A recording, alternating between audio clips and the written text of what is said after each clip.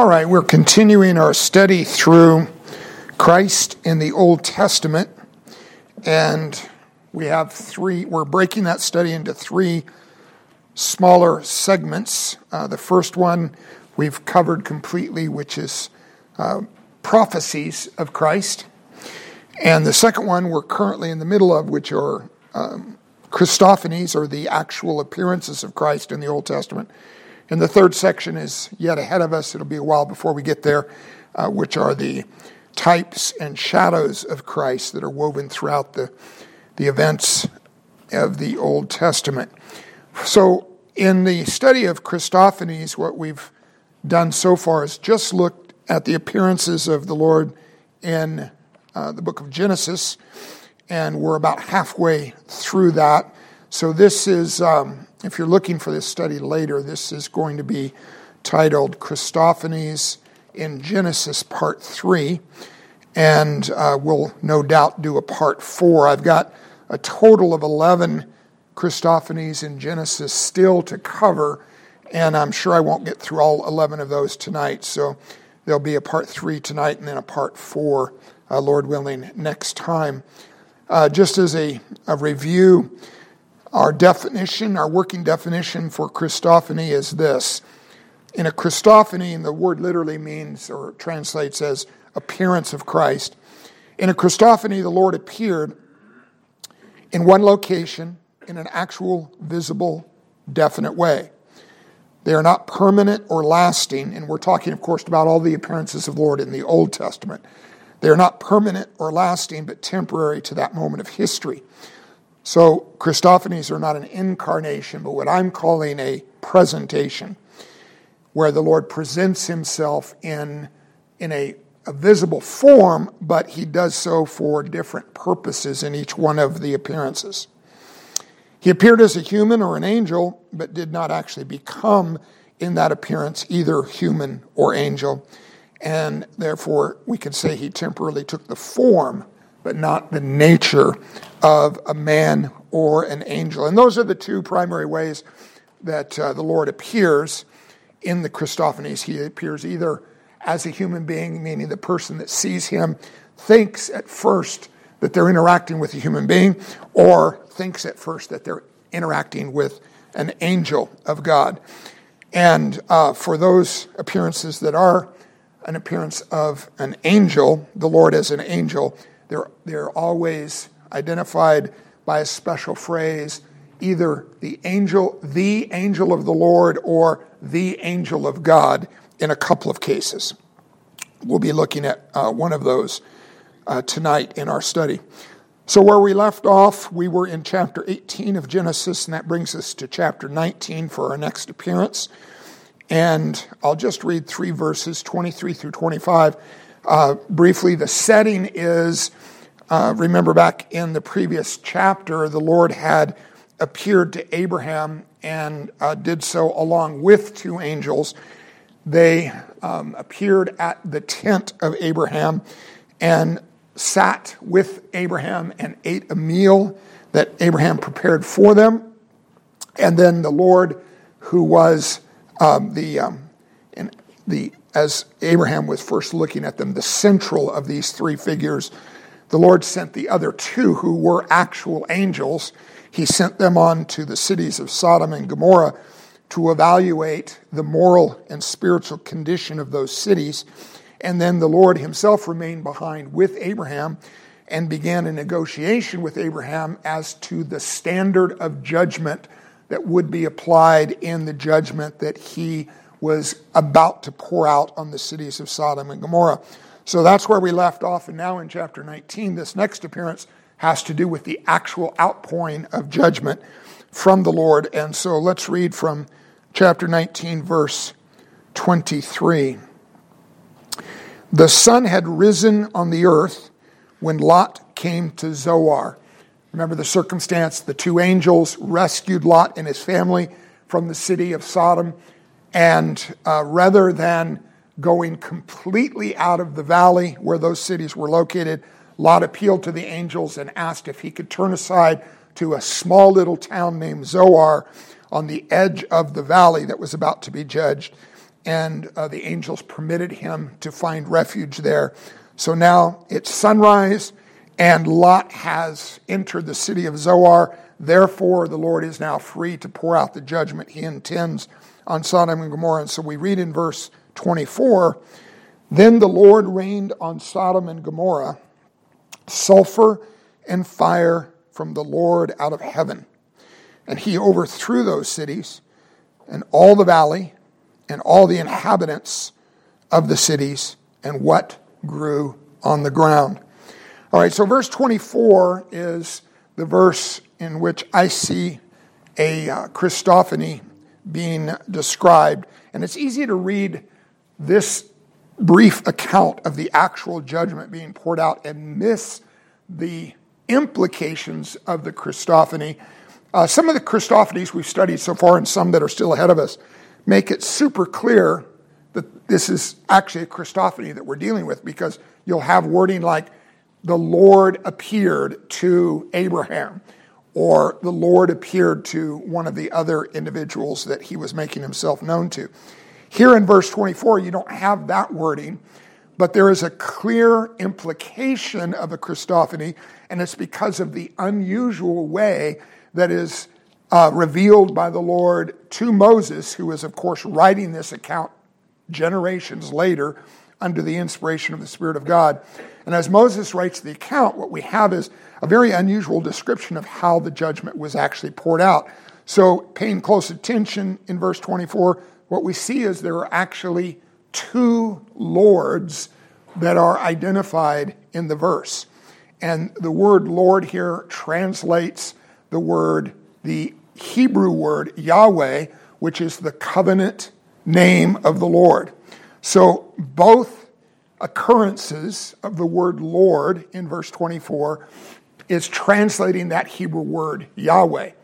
And so what we see is, then Yahweh, or the Lord, rained on Sodom and Gomorrah sulfur and fire from Yahweh, or the Lord, out of heaven.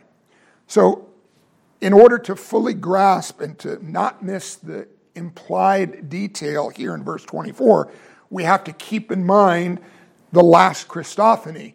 And this is why I set it up the way that I did, which was the Lord was on the precipice of an overlook point, a kind of a high point looking down into the valley where the cities of Sodom and Gomorrah were located. And he is negotiating with Abraham for the standard of judgment that would be applied in what he intended to accomplish in pouring out this judgment. And so there's no warning at the end of the last Christophany that the Lord has now, after appearing to Abraham, after eating the meal with him, after negotiating what he negotiated with Abraham, that the Lord then left and returned to heaven. He remained on earth because his work in this circumstance was not finished. His work would only be finished when he accomplished the outpouring of judgment upon the city that he intended to accomplish.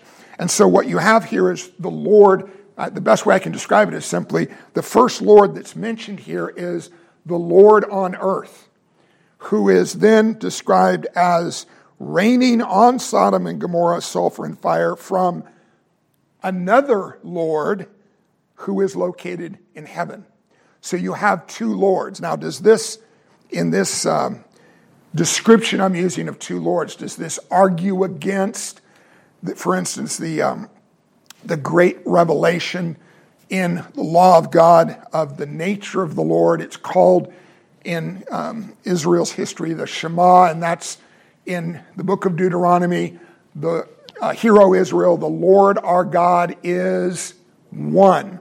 Is this passage, and my description of it as two lords being in focus here, is that arguing against the unity of the Lord that's revealed in Deuteronomy? And I would say no, because both of these lords are identified as Yahweh. And so the two of them that are in view here are consistent and completely unified in their essential nature. Yet, because we have the fullness And this is only really because we have the fullness of New Covenant, New Testament, fuller revelation of the nature of God. We understand God to be revealed to us as Father, Son, and Holy Spirit, yet they share one essential nature. They are, in that sense, God the Father is Yahweh, God the Son is Yahweh, and even God the Holy Spirit is Yahweh. And so what you have here is two of the persons of the triune God in view, one on earth, and which one of the persons of the triune God would be the Lord or Yahweh on earth in this circumstance? Clearly it would be the Son of God. It would be the Lord Jesus in his pre-incarnate appearance as Yahweh, raining fire and brimstone, not directly. And this is what's interesting to me, is that the Lord is present on heaven, but the fire and brimstone is coming vertically, so to speak, from heaven, not horizontally from the Lord on earth directly to the cities. It's not like some superhero kind of presentation where the Lord on earth is pouring out in a horizontal way from his physical presence, the fire and brimstone toward the city. He is in right relationship with the Father God, who is in view as the second Yahweh here in this description, the one who then pours out the fire and brimstone from the Lord in heaven, the Lord in heaven being God the Father. So God the Father, God the Son, both being involved in this particular outpouring of judgment. And as a result, the presentation of the Lord in this particular Christophany, I'm going to identify as the Lord is the one who executes judgment. And the purpose is to, why would the Lord stay on earth for this further revelation of himself in his presence? Is, I think it's very important for the Lord to show that he is the one who holds the peoples of the earth accountable, and he is the one who brings severe judgment in history, not just at the final judgment, which awaits all in the future, but he brings severe judgment in history upon those who are guilty of significant, or what we would call severe sins. And certainly that was the circumstance in Sodom and Gomorrah. And later in the book of Jude, Jude comments on this in that exact same way. Let's jump over to the book of Jude and read verse 7. The last book, of course, just before the book of Revelation. I'll read actually verse 6 and 7, which gives us the whole flow of the passage. And the angels who did not stay within their own position of authority, but left their proper dwelling, he is kept in eternal chains under gloomy darkness until the judgment of the great day. Just as Sodom and Gomorrah and the surrounding cities, meaning all of the cities that were located in this valley, with the lone exception of Zoar, where Lot found refuge, the small little town on the edge of the valley, just as Sodom and Gomorrah and the surrounding cities, which likewise indulged in sexual immorality and pursued unnatural desire. That pursuit of unnatural desire, of course, was the pursuit of homosexuality. Serve as an example by undergoing a punishment of eternal fire. So the question we're meant to ask, I think we're meant to ask for each one of these Christophanies is, what is so important about this specific moment in history that the Lord deemed it worthy of a personal appearance on earth in order to highlight or bring kind of a heavenly spotlight on that event? And I think the event is that the Lord chose, and this is some significant time after the flood in Noah's day, which was its own great example of severe judgment. He chose to judge the cities of Sodom and Gomorrah. Yes, they were fully deserving of his judgment, but they weren't the only cities on the face of the earth that deserved his judgment at that time in history. But he chose to judge them in this significant way and do so by a personal appearance on earth in order to make it clear and evident to all who would ever observe these cities and the devastation of that valley, which, by the way, even to this day, if you go to that location, there is a sulfurous wasteland in that part of what we know as the Promised Land. And that judgment remains as an enduring example of the Lord's standards of holiness and righteousness that he was holding the inhabitants of that area accountable to. All right, let's move on to our next one then, in Genesis chapter 21.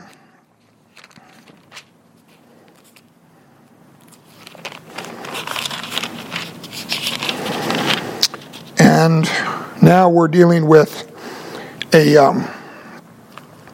very interesting Christophany, which is connected to an earlier one that we studied last week. But let's go ahead and read the account, and then I'll draw the connections that I think we're supposed to notice and compare it to the previous one as well. So we're reading from chapter 21, and I'll start in verse 12. And the context is there's trouble in covenantal paradise. Covenantal paradise at this moment is the Lord's great blessing that rests upon the tent of Abraham. Meaning, at this moment in history, and this is true of every moment in history, by the way, every moment of history. There's never been a moment of history where this isn't true, where the Lord chooses to localize his blessing in a greater way and upon specific people and upon specific locations more than upon other people in other locations. For instance, at the very beginning of history, his greater blessing was localized not on the face of the entire earth, but upon the Garden of Eden. During the days of Noah, it's localized in the Ark of Noah. That is the saving location among all locations on the face of the earth. And at this point in history, the single most blessed place and the single most blessed person on the face of the earth are Abraham and his tent. Now, later, the Lord is going to build his own tent, the tabernacle, and that will become the place of greatest blessing. And that will later be replaced by the temple, which will be the place of greatest blessing. And that will later be replaced, of course, by the new covenant temple, which is the church, of which we're part, and we are among now the greatest blessed people on the face of the earth, and our corporate identity as the church is the location of God's greatest blessing. But here, Abraham's tent is equivalent to the Garden of Eden in a theological theme of God's covenant blessing. But not everything is, at this moment, as peaceful as it should be in paradise, because Abraham has a wife who is unable to bear him children, naturally speaking. She's past childbearing age, and he's past child-generating age. And yet the Lord had previously promised and given him a special covenant promise that he would be the father of a multitude. And so what's happened at this point is there's an issue that arises as Sarah attempts to remedy that circumstance by having Abraham have intimate relations with her handmaiden Hagar, and the son of Abraham and Hagar is then produced, who is Ishmael. And at the beginning of this chapter, now the Lord in turn fulfills what he had originally promised, which was to give Abraham a son through Sarah, and that son is now Isaac. So that's the background. You've got a tent, which is supposed to be the most blessed place on the face of the earth, but you've got a mixed family. And the mixed family is you've got one father, but two mothers and two sons, and there's now some rivalry that's developed between the two mothers and ultimately will develop between the two sons.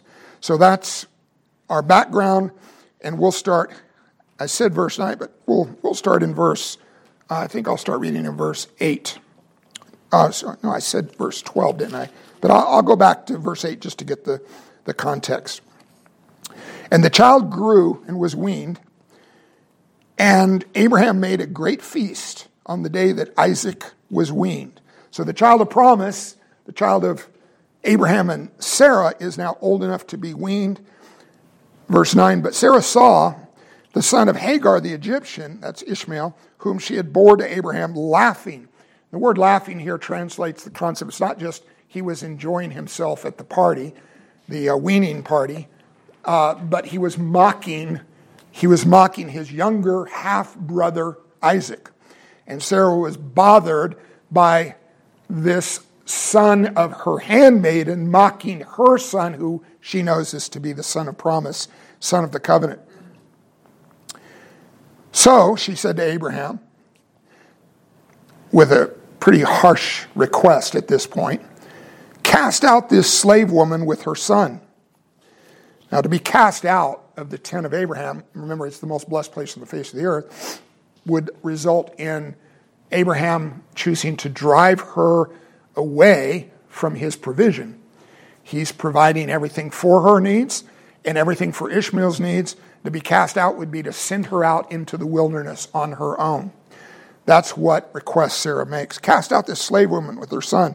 For the son of this slave woman shall not be heir with my son Isaac. And the thing was very displeasing to Abraham on account of his son. He's thinking here of Ishmael. He loves Ishmael and he's concerned for him. But God said to Abraham, be not displeased. And at this point, when we read, but God said, we should understand that the Lord is now speaking to him, not just by, sparking a thought of the Lord's will and the Lord's perspective in Abraham's mind. But there's no question here that we're meant to read this as Abraham hears the audible voice of God speaking to him. But God said to Abraham, be not displeased because of the boy and because of your slave woman. Whatever Sarah says to you, do as she tells you. For through Isaac shall your offspring be named, and I will make a nation of the son of the slave woman also, because he is your offspring. So the Lord assures Abraham, because he knows Abraham is hesitant to cast them out, and he assures him, basically, I'm paraphrasing here, don't worry, I have a purpose for the other son, Ishmael, also. It won't be as great of a purpose as I have for the son of promise, Isaac, but I have a promise. I have a purpose for him, and I'm promising you that I intend to develop his descendants into a nation of their own. So he says, whatever Sarah says to you, do as she tells you, for through Isaac shall your offspring be named. And I will make a nation of the son of the slave woman also, because he is your offspring. So Abraham rose early in the morning and took bread and a skin of water and gave it to Hagar, putting it on her shoulder, along with the child, and sent her away. Now he's sending her out into the wilderness with bread. We don't know how much bread he loaded her down with. Probably it was a pretty good amount. But the total amount of water that he gave her was a skin of water. So what are we talking about here? Probably like a goat skin that's been sewed together and filled with water. That's a pretty good amount of water, but it's not life-sustaining long-term. So he's sending her out with what I would call short rations. And he's doing so with confidence that he's not doing an evil thing, because the Lord has given him a command to do exactly this. He's doing this in faith and obedience now to the Lord. So he gave her bread, a skin of water, gave it to Hagar, putting it on her shoulder, along with the child, and sent her away. And she departed and wandered in the wilderness of Beersheba. When the water in the skin was gone, and this is the proof that it wasn't all that much water, she's now run out of the water for both herself and her son, and apparently there's no obvious water nearby. When the water in the skin was gone, she put the child under one of the bushes, no doubt for shade and for some protection, as she wants to get a little bit of distance from him in order to kind of emote. So, verse 16, then she went away and sat down opposite him a good way off, about the distance of a bow shot. For she said, let me not look on the death of the child. Basically, I want to stay close enough to be aware of him, but I don't want to be too close to him because we're dying here and he's going to die before me because he's much younger, and I just don't want to see it. I don't want to be close when that happens. So she's essentially given up hope of even survival at this point. And as she sat opposite him, she lifted up her voice and wept. And what's interesting at this point is a Christophany takes place. Verse 17.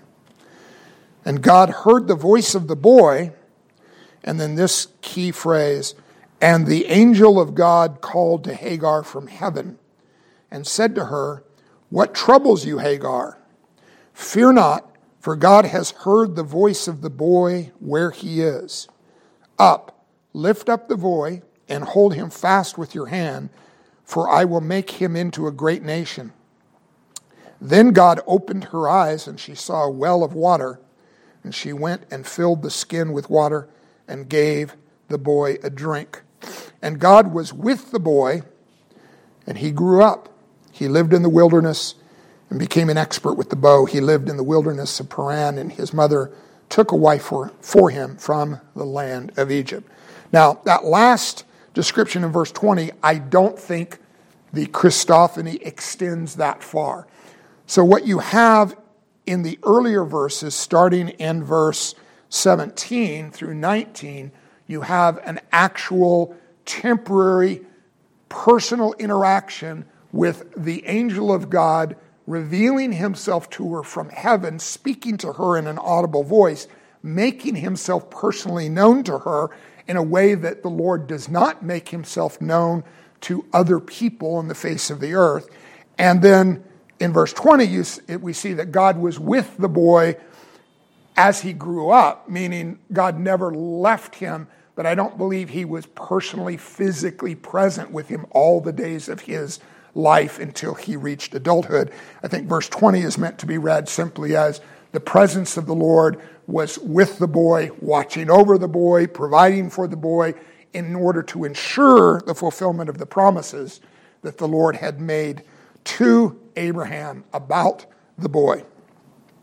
Now, what's interesting to me about this is, you might remember from our study last week, we saw a previous Christophany that was involving Hagar from an earlier chapter in the book of Genesis, when Hagar had first run into issues before either of the sons were born, when she had first run into a strife issue with Sarah, and she ran away from the tent of Abraham out into the wilderness. And it is described in that earlier Christophany, the angel of the Lord appeared to her and led her back to the tent of Abraham for the fulfillment of the purposes that the Lord had for her life and the son that would be born to her and to Abraham. Here, the Lord reveals himself to her, but by a slightly different, but I think an importantly different name. There, it was the angel of the Lord that was revealed to her in a Christophany. Here, the angel of God from heaven is revealed to her in a Christophany. And the distinction is, in the first case, it's the angel of Yahweh. In this case, it's the angel of Elohim. So what's the distinction in the names? One is a covenant name of the Lord, Yahweh. The other is the more general name of God known to all of the nations. And so what's happened between the first appearance to Hagar and the second one is, the first appearance, she still belonged to the household of Abraham. She still belonged within his tent. She was in the parameters of the covenantly blessed family. Yes, she was a servant, but considered by the Lord and by Abraham to be part of Abraham's family. Here, she has been removed from the circle of Abraham's family. At this moment, as the Lord appears to her, she is no longer part of his family. Therefore, unless she has her own covenant relationship with God, she has no access to the angel of Yahweh. But as God, who is God over the nations, he makes himself known to her, and then he provides special provision and protection for her son, because the Lord has a purpose for him as well, for Ishmael. And so in this, I identify the presentation of the Lord as the Lord revealing himself as the provider of the nations. Now, in this case, he's only providing for one specific nation, which is the nation that Ishmael is going to eventually grow into or develop into, that's going to be produced from his descendants. But that nation is not a covenant nation. Nevertheless, the Lord has care, concern, protection, and provision for this nation, for that nation under Ishmael to fulfill its own purpose in the earth. And then in terms of the purpose, I think what we're meant to notice is that the Lord hears the prayers of the destitute even among the nations. I want to link for this one a verse from the Psalms. Psalm 102, verse 17.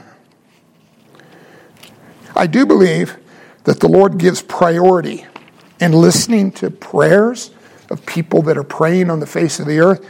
I believe that the Lord gives priority to covenant prayers, meaning prayers prayed by those who are in covenant relationship with him. But I also believe that the Lord hears and will on occasion choose to respond in a way of actually answering their prayer to someone who is currently outside of covenant with him, as long as they call on him in the way that the Lord calls for all peoples of the earth to call on him. And so in Psalm 102, I'll just read verse 17. He regards the prayer of the destitute and does not despise their prayer. So the Lord shows himself to be exceptionally gracious and merciful, even as Hagar and her son Ishmael are leaving the covenant blessing of being part of Abraham's family. All right, the next one then, one chapter deeper. We're in Genesis again, this time chapter 22. This is one of the most famous of all of the Christophanies, for good reason. This is the circumstance where Abraham is going to be tested by the Lord to offer up his son Isaac in a sacrifice according to the Lord's instruction. The whole chapter is worth reading. It starts in verse 1, and then I'll just read verse 1, and then we'll skip down to a little bit deeper into the chapter. Verse 1, after these things, God tested Abraham and said to him, Abraham.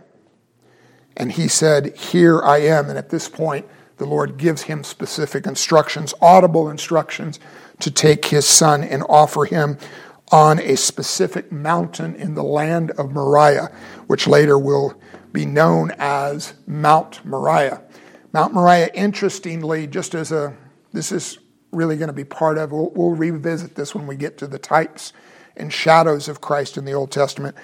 Mount Moriah itself has typological or symbolic significance in the telling of this story of the sacrifice of Isaac, and that's because Mount Moriah is the same location where Christ was later crucified. And this offering of Isaac as a sacrifice is a foreshadowing of the sacrifice of Christ on the cross. But let's skip down now to verse 9, and let me read a few verses from, let's say, 9 to 18. So Abraham is obeying the Lord. He's taking his son Isaac to this location, to Mount Moriah.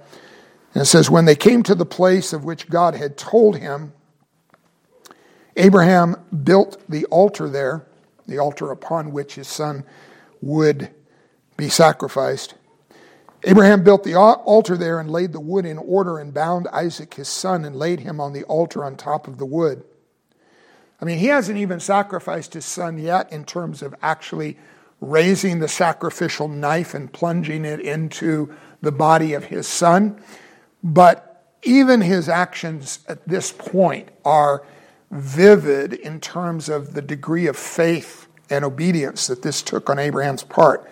If you can imagine, he's doing this with the full intention of following through and carrying out exactly all of what the Lord required of him.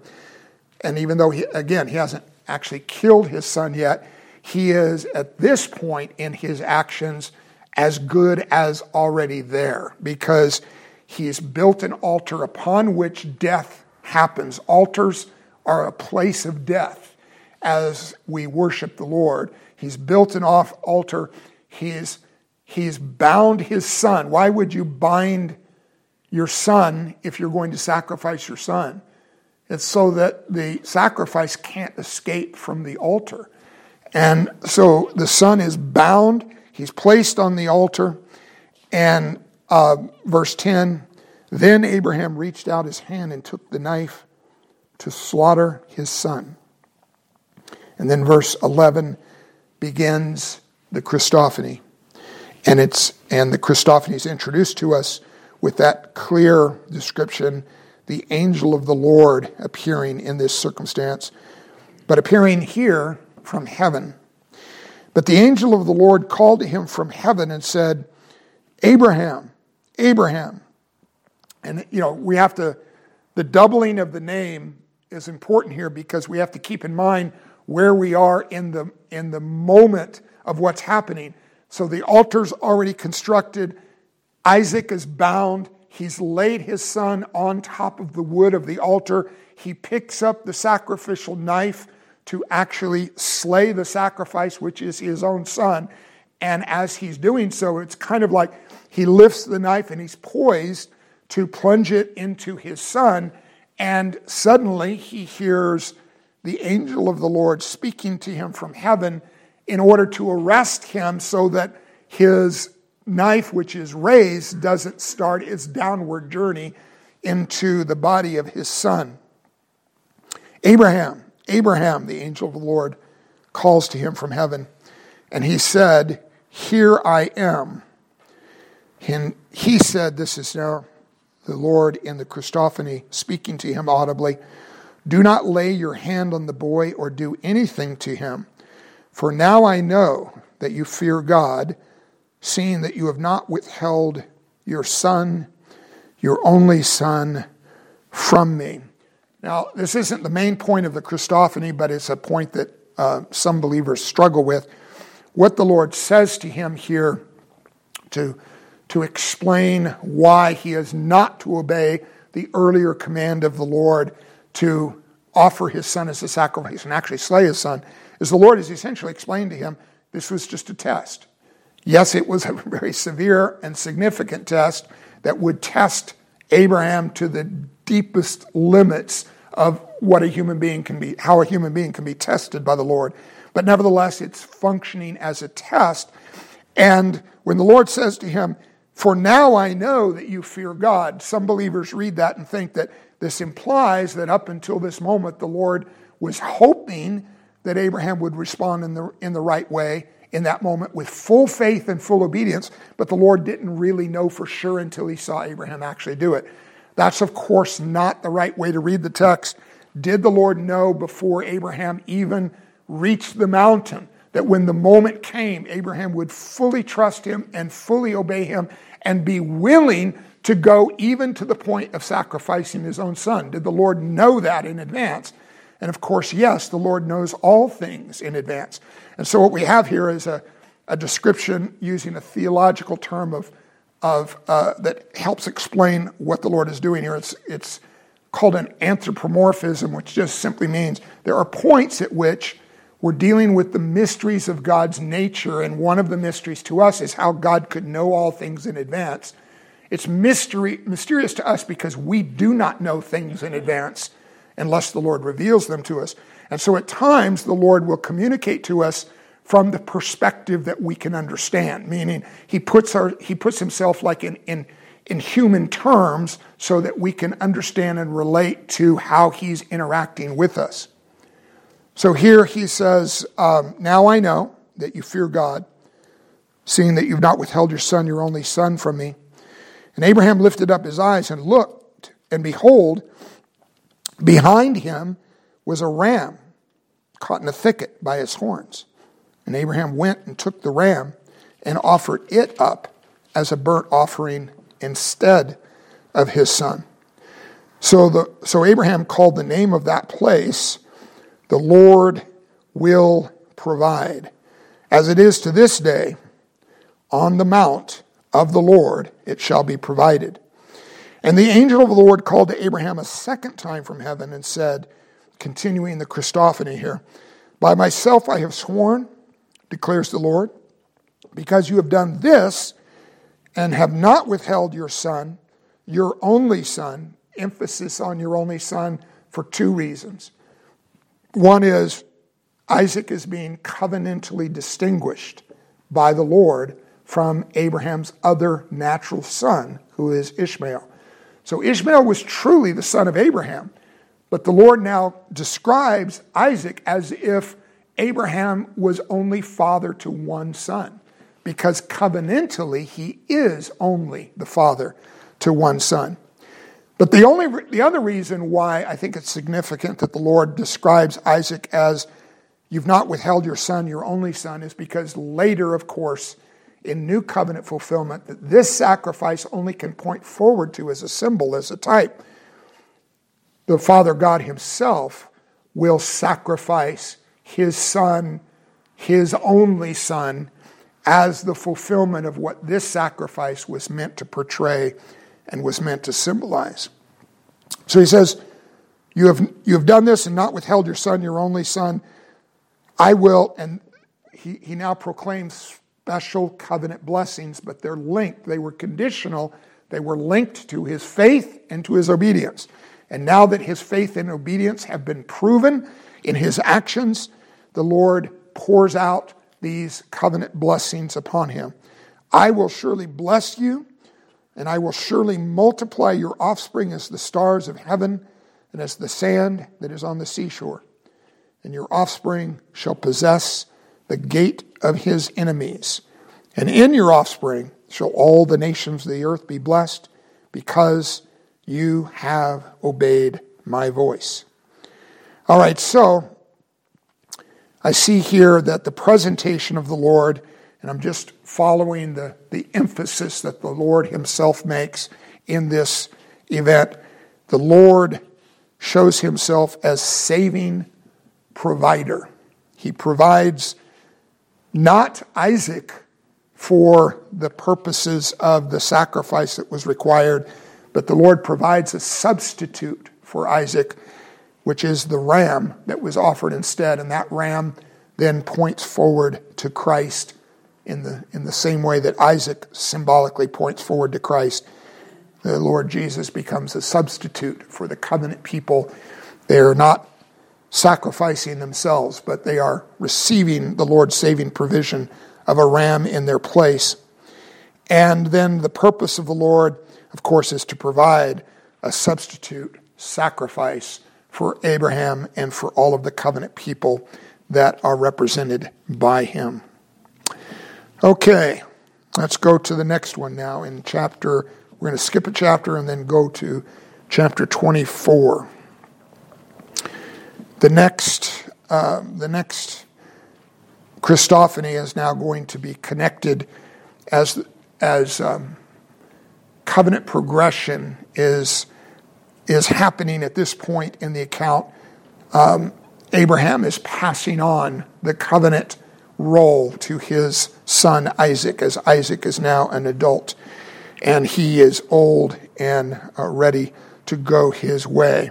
We're going to read 2 verses. All of the material in between is worth reading, but I just want to focus our attention on 2 verses from chapter 24. The first is verse 7, and then we're going to skip down and read verse 24. "The Lord, the God of heaven, who took me from my father's house and from the land of my kindred, and who spoke to me and swore to me, to your offspring I will give this land. He will send his angel before you, and you shall take a wife for my son from there." The backstory is, of course, it's time for Isaac to be married. And so Abraham is about to send his servant to find Isaac's wife. He sends him on a journey. And here, Abraham testifies that when this took place, the Lord sent the servant, but he did not send the servant alone. Naturally speaking, the servant was on that journey by himself. But here, what we discover is that servant was traveling with an unseen companion at this point, who is the angel of the Lord. Now, skipping down a little deeper into the chapter, we'll read verses 39 and 40. This is the servant now speaking. I said to my master, perhaps the woman will not follow me. This is the woman that's now chosen as the wife of Isaac. Perhaps the woman will not follow me. But he said to me, the Lord before whom I have walked will send his angel with you and prosper your way. You shall take a wife for my son from my clan and from my father's house. So the story is an important one in the sense that the Lord has appeared more than once to Abraham, and now he is making his presence known through the presence of his angel, the angel of the Lord, who accompanies the servant of Abraham on his journey in order to ensure covenant continuity. Now, I'll just read to you a brief comment from John Gill. This is a great Bible teacher from a much earlier generation of church history than our own. And this is part of his commentary on this portion in Genesis chapter 24. And he treats it in the right way, and this is the way I want to treat it as well. Some of these, what I'm identifying as Christophanies, are super clear that they are actual Christophanies. Others, like this one, could be interpreted either as just one of the ordinary angels, if you could ever describe an angel as being ordinary. One of the regular angels of heaven went with the servant of Abraham. That's possible. Or it's possible that this was a special angel, the special angel that accompanied him, which would be the angel of the Lord, and make it a Christophany. This was Gill's comment. Quote, this angel may be, may be either understood of a created angel or of the uncreated angel, the Son of God, since the servant attributes his direction and success wholly to the Lord. So I can't be dogmatic on this specific one and say with certainty this chapter 24 account of the angel who accompanied the servant of Abraham was a Christophany and the angel of the Lord, but I'm treating it in that perspective, just leaving open the door for the possibility that we may be reading into the text more than it's actually there. So if this is a Christophany, then the presentation would be the Lord who goes before and with his servants when they are sent by the Lord on his assignments. The Lord who goes before his servants to make a way for them in their journey and goes with accompanying his servants whenever he sends them on an assignment. And then the purpose of the Lord, as I mentioned before, would be, in this case, the Lord ensuring covenant continuity from Abraham to the next generation, which is Isaac in this case. All right, so that's 4 we've covered. We've got enough time to do a 5th one. Let's go to chapter 26. This is also a Christophany in relationship to Isaac. And it starts in the first few verses of chapter 26. I'll read verses 1 through 5. Now there was a famine in the land beside the former famine that was in the days of Abraham. And Isaac went to Gerar, to Abimelech. Gerar is a location in what later became known as the land of the Philistines in the days of King David, for instance. Isaac went to Gerar, to Abimelech, king of the Philistines. And the Lord appeared to him. Right, so now we have even more clarity than in the previous Christophany. This is an appearance of Yahweh.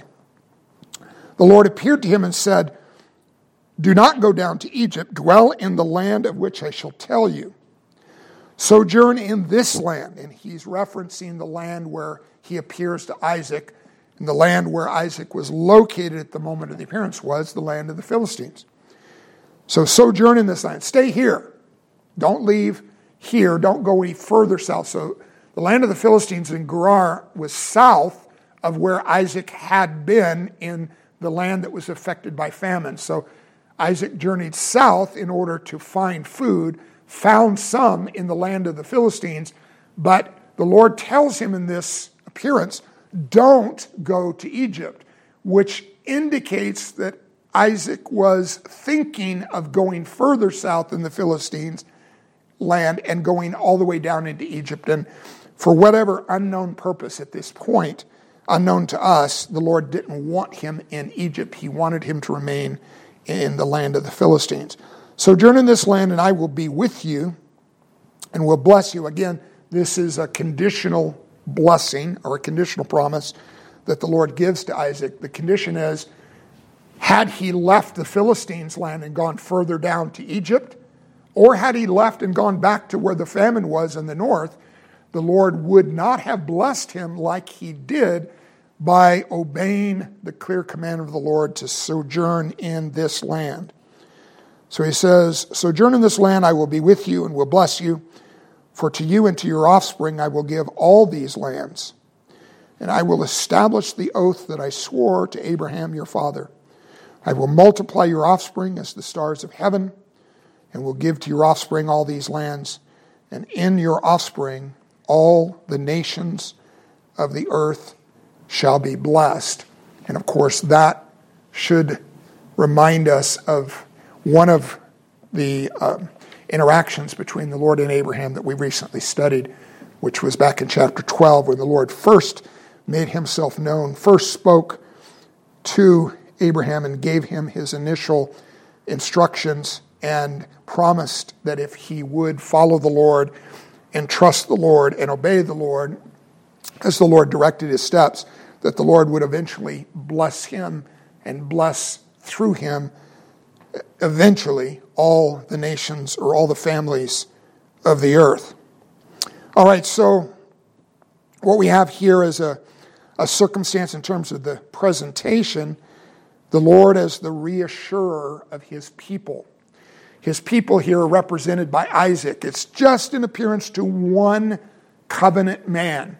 He's one of the three great patriarchs, but at this moment, Isaac is the most important person on the face of the earth, and he's the one that has God's special focus and God's special attention. And God, in this crisis that Isaac finds himself in, a crisis that leads him out of the promised land.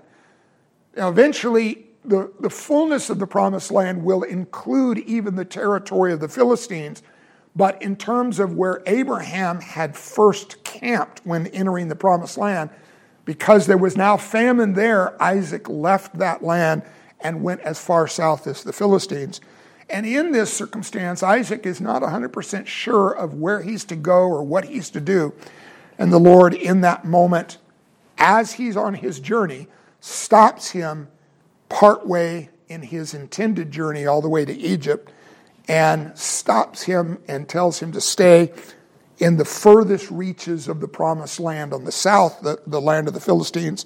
And in doing so, he presents himself to Isaac as the one who reassures his people when they most need the Lord's reassurance. The purpose I see here is the Lord building faith into the heart of Isaac and ensuring that he trusts the Lord even in the extreme circumstance of famine. And of course, the Lord did faithfully provide for Isaac. He did not starve. His family did not starve. And he eventually was the recipient of all of the covenant blessings that the Lord had promised to him. All right, I think we've got just enough time. Let me check here if we've got enough time for one more. Got just enough time for one last one.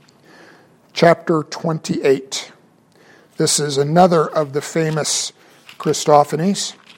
And this is now the focus passes from Isaac to the covenant son of Isaac, who is Jacob. And we're going to read the story that is known by the designation of Jacob's ladder, his experience of seeing a ladder, a heavenly ladder. So we're going to read from chapter 28, verse 10. Jacob left Beersheba and went toward Haran. And he came to a certain place and stayed there that night because the sun had set. Taking one of the stones of the place, he put it under his head and lay down in that place to sleep. And he dreamed. And behold, there was a ladder set up on the earth, and the top of it reached to heaven. And behold, the angels of God were ascending and descending on it, meaning they were traveling up and down this ladder. And behold, the Lord, Yahweh himself, stood above it. Now, this is a dream that Jacob has, but it's clearly what we should properly distinguish as a spiritual dream. This isn't just Jacob's overactive nighttime imagination unfolding in his dreams. This is the Lord revealing himself to Jacob in the context of his dreams. In a similar way that we see other key moments in history where the Lord reveals himself to key individuals in a dream, this is what takes place here. So behold, the angels of God were ascending and descending on it. So those angels are not the Christophany. These are, again, regular heavenly angels that are moving back and forth between earth and heaven. And as they move, the Lord shows their transfer from earth to heaven to Jacob in the form of a ladder that stretches from heaven to earth. Now, whether there actually is literally a spiritual ladder that stretches from earth to heaven, and the angels can only travel from one location to the other by means of that ladder, I don't think that's the point of the dream or the point of the vision that he sees in that dream.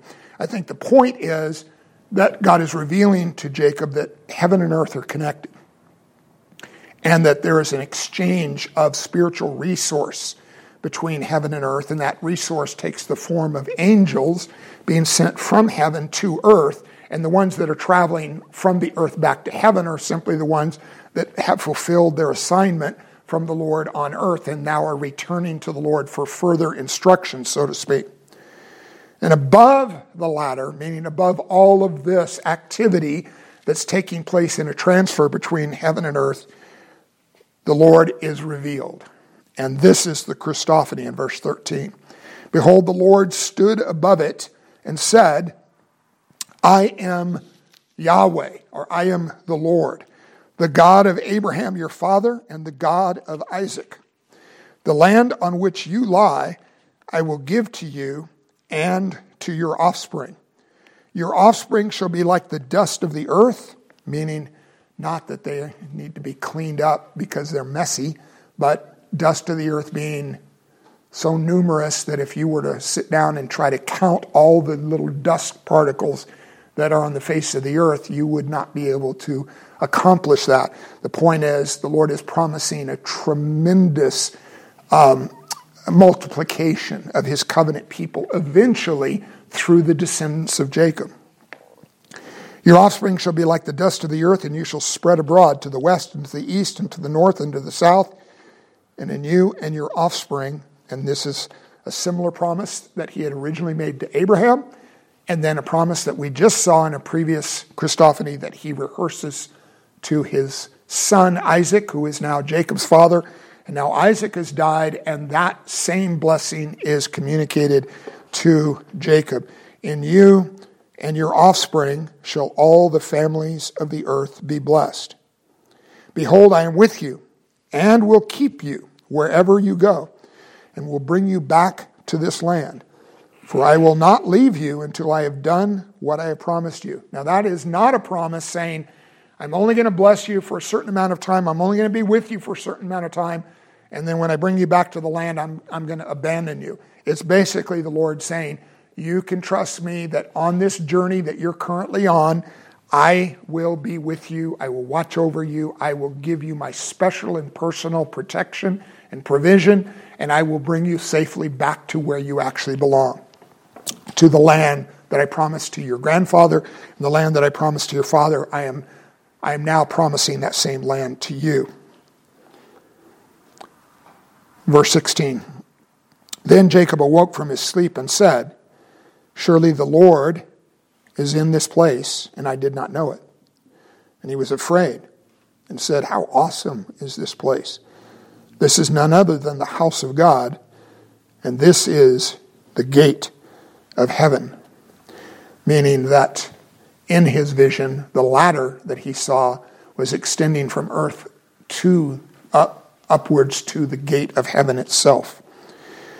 So early in the morning, Jacob took the stone that he had put under his head and set it up for a pillar and poured oil on the top of it. And he called the name of that place Bethel, which is simply, the house of God translated. But the name of the city was Luz at the first. And then Jacob goes ahead in the last few verses of the chapter, and he makes his own covenant commitments to the Lord in response to the great blessings that the Lord has proclaimed about him. So the presentation is the Lord as a ladder between heaven and earth. Now he's presented in the dream as standing above the ladder, but the ladder really represents his connection to the earth, his oversight of all the things that are unfolding on the face of the earth, and that the Lord is ultimately in charge of them. The point of the vision is heaven is in charge of earth, and things on the earth are not unfolding in a strictly horizontal, natural way of activities on the earth among the human race. Things are unfolding in history because the Lord is ultimately guiding them through the avenue, in this case of the dream, the vision of the angels that are being sent on assignment from heaven. And so the Lord makes himself known here, I believe, in what we can call a bridge or a ladder between heaven and earth.